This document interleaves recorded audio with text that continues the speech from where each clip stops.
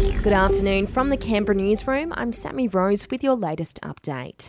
A woman has handed herself into police over a deadly hit and run in Melbourne. A 3-year-old boy had just been picked up from childcare when he left his mother's side and ran onto a busy road at Sunshine North last night. He was struck by a car that failed to stop and later passed away in hospital. The 73-year-old driver is now speaking to police. Joe Biden is calling for tougher gun laws, which he says are rational common sense measures in the wake of recent mass shootings like the one at a Texas elementary school. Biden says guns are the number one killer of children in the states, and enough is enough. We need to ban assault weapons and high-capacity magazines.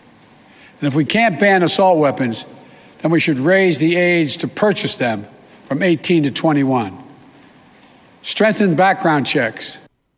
Today is the last day for postal votes to arrive back at the Australian Electoral Commission via mail following last month's federal election. With the final votes to be counted, it'll allow the beginning of preference counting in the race for the ACT's second Senate seat.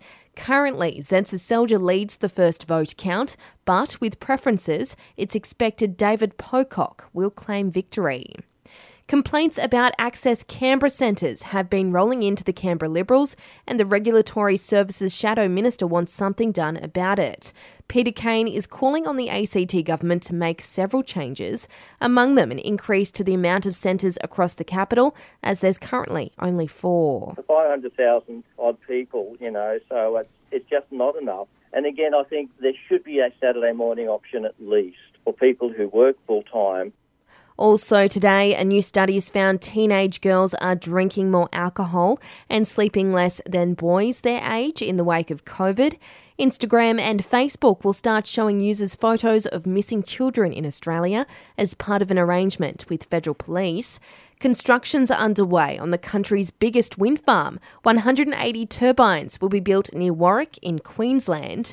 And free donuts. That's right, free donuts. Donut King is getting in on the celebrations for National Donut Day, giving out free hot cinnamon donuts across the country, including stores here in the ACT.